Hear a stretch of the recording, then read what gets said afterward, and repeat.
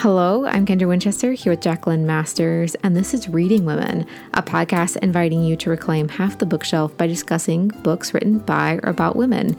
And this is episode 74, where we're talking about An American Sunrise by Joy Harjo and Growing Up Aboriginal in Australia, edited by Dr. Anita Heiss. And you can find a complete transcript and list of all of the books mentioned today linked in our show notes. And don't forget to subscribe so you don't miss a single episode. Yeah, so like last time, we would like to first acknowledge the land on which we are.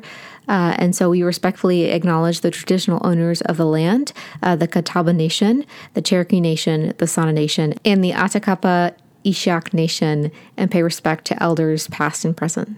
And in my case, I'm acknowledging the land that I lived on while I was in Australia, and I wish to respectfully acknowledge the traditional owners of that land, the Wurundjeri people of the Kulin Nation, and pay my respects to their elders past and present.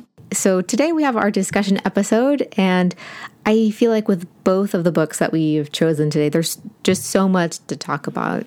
Yeah, I think we chose really well. Not biased at all. Yeah, and with your anthology, Growing Up Aboriginal, we thought we could talk a little bit about Aboriginal people in Australia and some of the terminology and background of that, because as an American, I hadn't heard any of this history or terminology before reading the anthology and talking with you about it. Yeah, and to be honest, there'll be a lot of Australians that haven't heard it because it's not a history that I was taught very well at school.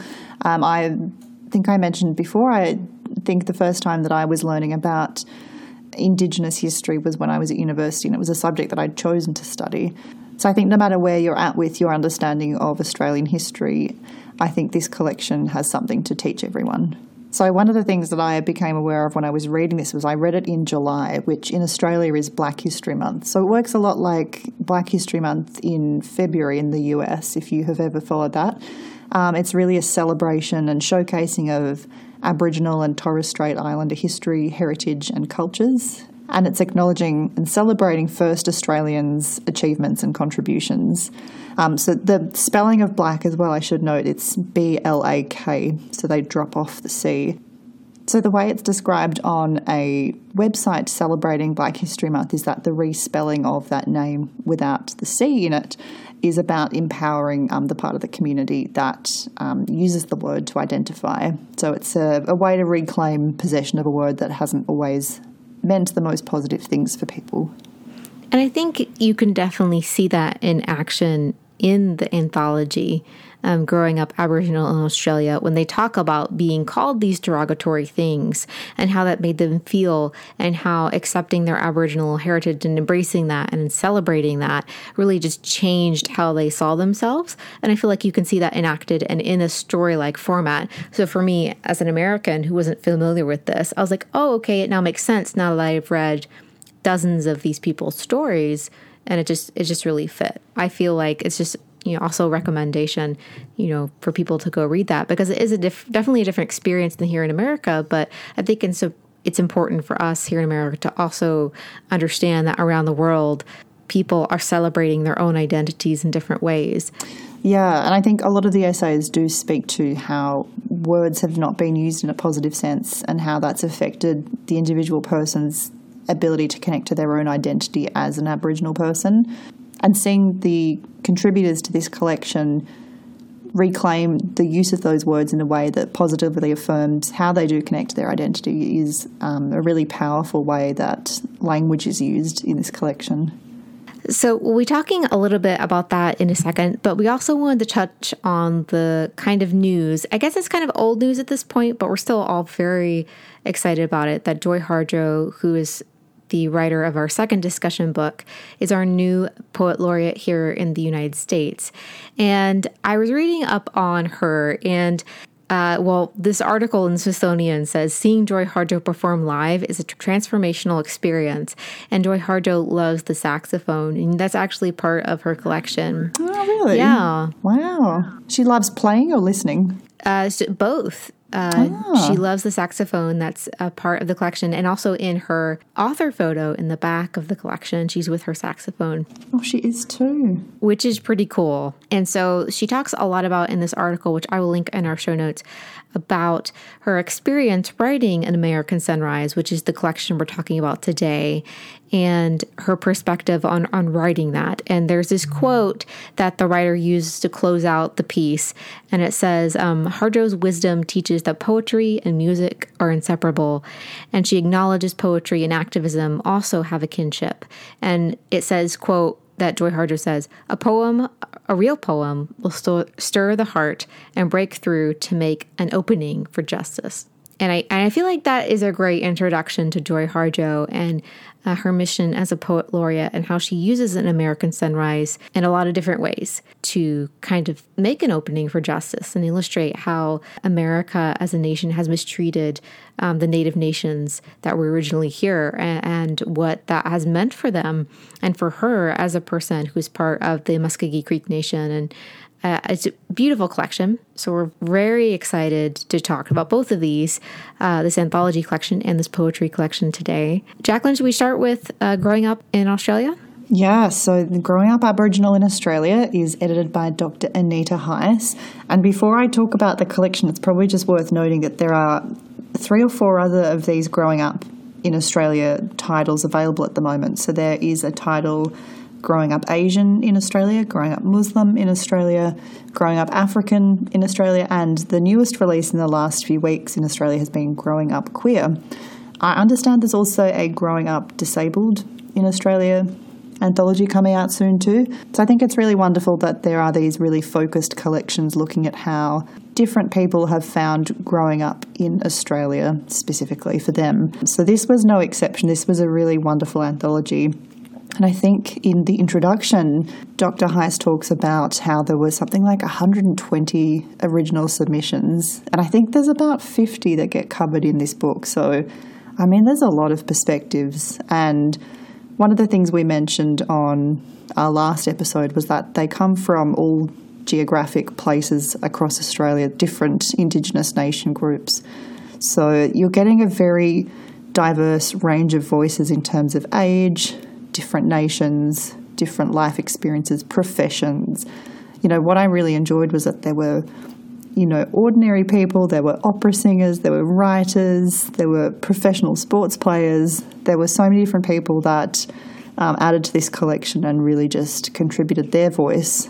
And one of the things I should mention as well is Kendra and I both listened to this one as an audiobook. And the audiobook is narrated by 6 actors, and they do such a great job. They make each of the essays sound like the individual contributor is reading them. So I thought that was a really unique feature of the audiobook. So some of the common themes that come up in the essay, because I think it's hard to sort of talk about this book when there's so many different contributions, but I guess one of the ways that I started thinking about it as I was going through are what are some of the common themes that are coming up around this search for identity, and how do some of these commonalities start to speak to issues like how people have been impacted by the stolen generations, you know, in different senses of inherited and intergenerational traumas from having their family members who were removed or from being removed as children themselves. So as an American, I'd never heard of the stolen generation before. So would you explain that for our listeners who may not be familiar with it? Yeah, so the stolen generations refers to this forcible removal by institutions, the government in Australia, where Indigenous children were removed and placed into missions or other homes. But yeah, essentially removed from their family.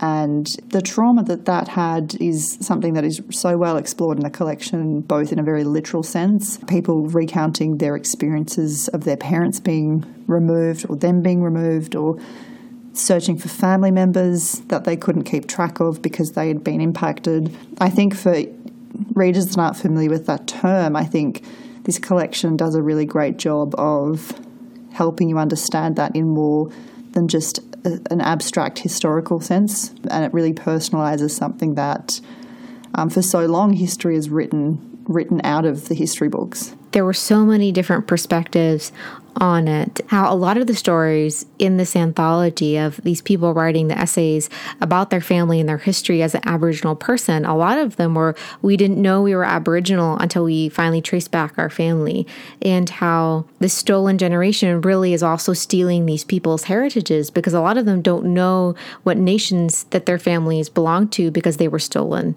And that is like a stolen history, as it were. And they really explore that, and how that's been so detrimental to their knowledge of themselves as a person, and how that really affected their lives. And there wasn't just one story, there were dozens of stories like this, and how it had such a great impact. And I think it's important that we remember this, that, you know, that we remember that this happened. And I think that's why these people are also telling their stories, is that, one, they're speaking up as Aboriginal people, but also reminding, like, hey, this is what happened. We shouldn't forget, so this doesn't happen again. Yeah, and I think the collection did a really good job, both in individual pieces, but also collectively, to give people reading it that maybe haven't experienced it or haven't lived in Australia and experienced Australian society interesting snapshots at different points too, because the contributors are all different ages. So I think you see in many ways how things change over time, but then also how some things don't, particularly when it comes to racism and that institutionalised and inherited trauma that people suffered. Yeah. I think there's also another theme of feeling Aboriginal enough, and how there are a lot of people who are Aboriginal, but maybe, you know, one parent wasn't Aboriginal, or maybe they have a grandparent who was Aboriginal, and just the idea of being Aboriginal enough. And there's a beautiful moment in one of the essays where this girl feels such conflict in trying to come to terms with her Aboriginal identity. And her dad, who is Aboriginal, takes a cup of coffee and he says, "What is this?" And she's like, "It's a cup of coffee." And then he pours milk into it and he says, "Now what is this?" She's like, "It's a cup of coffee." And he's like, "Yes, this will always be a cup of coffee, no matter how much milk you pour into it." And he says, "You are Aboriginal." And it was just a big moment for her. And she talks about that in the essay. And it was such a beautiful illustration of a lot of the writer's journey in this anthology, and coming to terms with their identity, and just exploring that. And it just stuck in my mind because it was just so well written and important for a lot of the voices in this anthology. And it's so embracing of having an identity that you can outwardly identify with and say that you are Aboriginal. So many of the essays spoke about how, you know, the person felt like they couldn't identify a certain way because their skin colour was different, or they just didn't know enough about their family history to identify in a particular nation, or things like that. So you really start to see the personal impact that the stolen generations and racism and all of these sorts of issues have on everyday lives. And I think the fact that that keeps happening time and time again in each of these essays really hammers the point home to the reader, and just cumulatively makes it so effective to read. Yeah, just how repeated the theme of being Aboriginal enough is throughout the entire anthology made a huge impact on, you know, the reading experience. There was this one collection of a guy, and as a boy, he would say, you know, "I'm half Aboriginal," and his family, Aboriginal family, is like, "No, you're Aboriginal. You're also Irish." And how you're not half Aboriginal, you're Aboriginal. Cementing that in his mind for him, and how the families, you know, discuss with, you know, the children who are trying to come to terms with their identity was also a big deal. And reading one essay on this on their own would be incredibly impactful, but this chorus of voices kind of repeating these themes just emphasizes that into your reader's mind, that we are Aboriginal people. We come in all different shapes and sizes and colors and sexualities and classes, but we are all Aboriginal people. Oh, absolutely. And I think one of the things that was really effective in doing that was that discussion about language, and the way that language has been misused through history as a way to sort of separate people or make them feel lesser because they're not a whole of something, or they're only part of something. And I feel like a lot of the essays in the collection really spoke to reclaiming that and just being like, no, and I'm Aboriginal. There's nothing that I need to qualify that with. And I thought that was really powerful. So that was Growing Up Aboriginal in Australia, edited by Dr. Anita Heiss, and that's out from Black Ink. And we'll be back to discuss our second discussion pick, An American Sunrise, after a word from our sponsor. The sponsor of this episode of Reading Women is The Newsworthy. The Newsworthy is a great daily podcast that helps you stay up to date with everything you need to know in less than 10 minutes. Unlike many news sources out there that can leave you feeling depressed, The Newsworthy is fast, fair, and fun. Named by Salon as an essential current events podcast, The Newsworthy keeps you well-rounded and up-to-date on a wide variety of stories, from politics to tech to entertainment and everything in between, all in less than 10 minutes each weekday. It's a casual, concise style podcast that helps listeners save time and energy so that way they can focus on things that matter the most to them. Plus, it always features multiple perspectives so you can get a better understanding of what's going on in the news. Thanks so much to The Newsworthy for sponsoring this episode of Reading Women, and check out all of their information in our show notes. So, Kendra, did you want to talk about our second discussion pick? Yes, so our second discussion pick is An American Sunrise, Poems by Joy Harjo, and this is out from W.W. Norton. And I picked this collection in particular because I'd never read Joy Harjo before, and she was just named our Poet Laureate here in the United States, and I thought this would be an opportune time. And so I was looking forward to reading this collection, and so I took it with me on a trip recently, and I opened it up, and I wanted to read one of the lines in the first poem, which is Break My Heart. And at the very end of this poem, it says, "History will always find you and wrap you in its 1,000 arms." And I feel like that is such a concrete image for an abstract subject of history.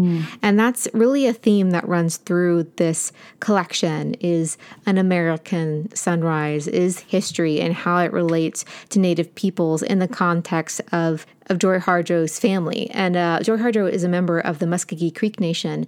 And she talks a lot about her family's experience and her early memories of living, with her family, and just a lot of the laws and the history that the American government has had with her particular Native nation. And I found that incredibly informative, but also appreciated her sharing her own experience, especially since she also gives historical context to a lot of her poems by talking about different laws that came into being, such as in 1978, Native American people were for the first time allowed to practice their own spiritual traditions and religion in that way, and the cultural parts of their identity, which were illegal until that point. So she's able to use all of these different things in poetry to communicate her experience as, a woman from the Muskogee Creek Nation.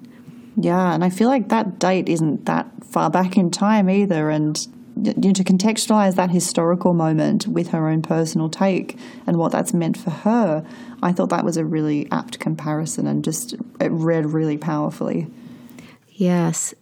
And throughout the poem, she travels back to the traditional lands of her ancestors in Alabama. And she also has this poem about washing her mother's body and how this practice was something they were not allowed to do for so long. And it was such a vital part of her culture. And just talking a lot of different facets about her culture as a Native person and those experiences in poetry. And so we talked a little bit about last time, but this would be a great poetry collection if you were studying this time period in history to go with that, because it does talk a lot about the history of her people and what that was like for her grandparents and for her parents. So I think just one of the things you mentioned before, Kendra, about the story about her washing her mother, I think one of the things that I remembered was one of the historical stories that she was recounting, where she talks about a horse, quote unquote, theft. And she was talking about the way that it's been written in history as this theft, but that it really wasn't the case, because the alleged incident occurred on stolen land. So the idea that someone could be using their own livestock, that it's just not possible that it can be stolen in that sense. So I thought it was interesting the way that she used language and interrogated the way that language has been used throughout history to convey that. I thought that was really powerful. And she actually expressly uses the expression trade language, and saying that there's no words with enough power to hold all this we have become. And I thought that was really interesting because it's something that I know I've read in a lot of other Indigenous collections that look at the way that language is used as almost this oppressive colonial force in itself, in the way that history is written. So I think that she tackles this head on in the way that language is used and how she chooses to use it in her poetry was really effective for me. Sometimes people will say, what's the big deal about language? It's just a word. Why get technical? Or, being the know-it-all and correcting someone. But language is powerful. And I feel like we definitely need to be conscious of this language. And that's something that she reinforces, like you said, how language is used and how it seems like not a big deal or it's very subtle, but actually, it's very powerful. And I also underlined the line you just mentioned. And just the idea that no words with enough power to hold all this we have become. And it just makes you sit and think. She's able to write these lines or 2 lines, and you just sit and you think about what she just said. It's like you're ruminating over something. And I keep thinking about how when we were taught literary criticism about the cow chewing the cud, you just keep thinking about those same words. And the more you think about and ruminate on them, the more complex you realize they are. And that really is Joy Harjo's poetry collection, is the more you think about these words and the language, the more you realize how complex they are. And how much depth she has in so few words as well. I think that's probably something that I certainly took when I read the whole collection. I just felt like she says so much in such a short space of words. And we talked about the poem Washing My Mother's Body, and I wanted to read this section on page 29. And she talks a little bit about why she would be washing her mother's body. And so she kind of contextualizes poems, which I love because she knows her audience, one, but also she is saying this is why this is important and kind of giving us a reminder as readers. And she says, until the passage of the Indian Religious Freedom Act of 1978, it was illegal for Native citizens to practice our cultures. This included the making and sharing of songs and stories. Songs and stories in one culture are poetry and prose in another. They are intrinsic to cultural sovereignty. To write or create as a Native person was essentially illegal. And the fact that she's writing this is illustrating that if it were another time, this poetry collection would have been illegal. It really makes you pause. Yeah. And it follows that by the poem Washing My Mother's Body. And the beginning starts out, I never got to wash my mother's body when she died, or return to take care of her memory. That's how I make peace when things are left undone. I go back and open the door. I step in to make my ritual, to do what should have been done, or needs to be fixed so that my spirit can move on, so that the children and grandchildren are not caught in a knot of regret they do not understand. And so she continues this, and she kind of like imagines like washing her body, her mother's body, and all of these different things, and just the practice of it and what it reminds her of. And she's kind of like imagining herself ruminating on different things. And to me, it's one of the most powerful poems in the entire collection because of all that she accomplishes in this short amount of space, while also illustrating what she had just talked about and contextualizing the poem, that this practice was illegal for so long that people were not allowed to help their loved ones' spirits come to rest, and just the spiritual practices and how they were important to a culture, and uniting a culture, and just a lot of the different things that they weren't allowed to celebrate and practice. Yeah, especially because it comes straight after that paragraph, that historical excerpt too. I think that connection was really, really well drawn. So we've talked a little bit about how Joy Harjo uses history as kind of this narrative thread, and then we'll contextualize poems on what was going on at the time and how she's kind of reflecting on that and including that in the themes of her poetry. There's this one poem on page 61. It's called Bourbon and Blues. And it starts out, we were wild then, as we emerge from bloody history into the white clothes of pious religion and rules. They sent off to Indian schools to learn how to forget our mothers, fathers, and grandparents who loved and love us. We were still in the embrace of the god of the plains, horses of where sky and earth meet. Every day was a praise song, every word or act as important into meaning of why we were here as spirits dressed in colored earth. And that goes back to practicing, your own culture and your own religious practices, not being able to do that.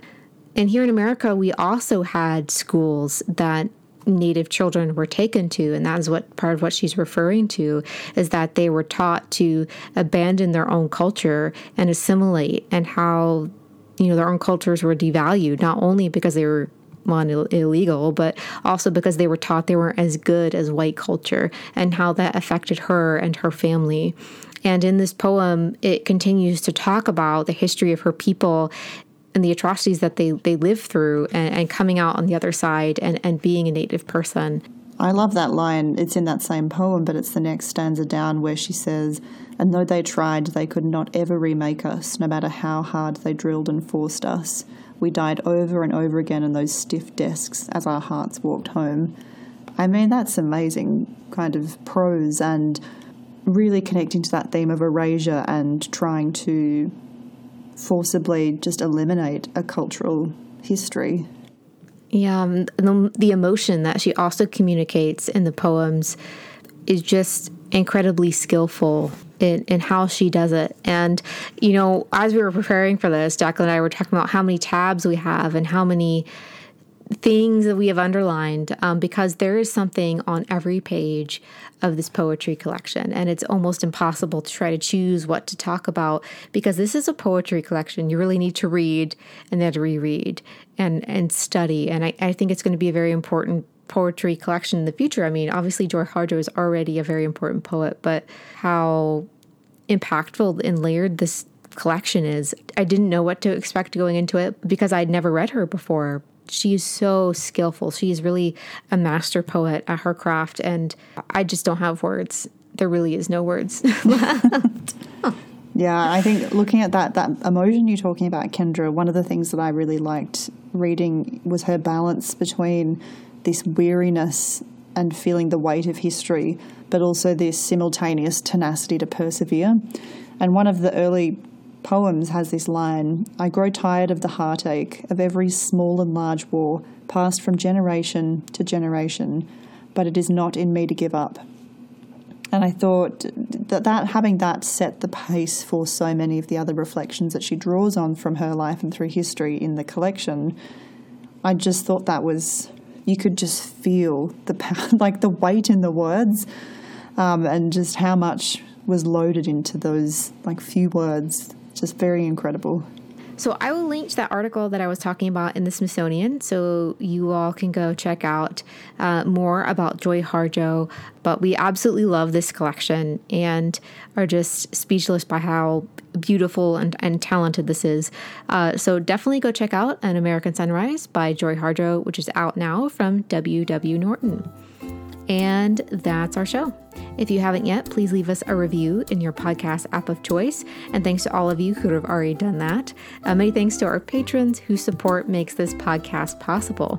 To subscribe to our newsletter or to learn more about becoming one of our patrons, visit us at readingwomenpodcast.com.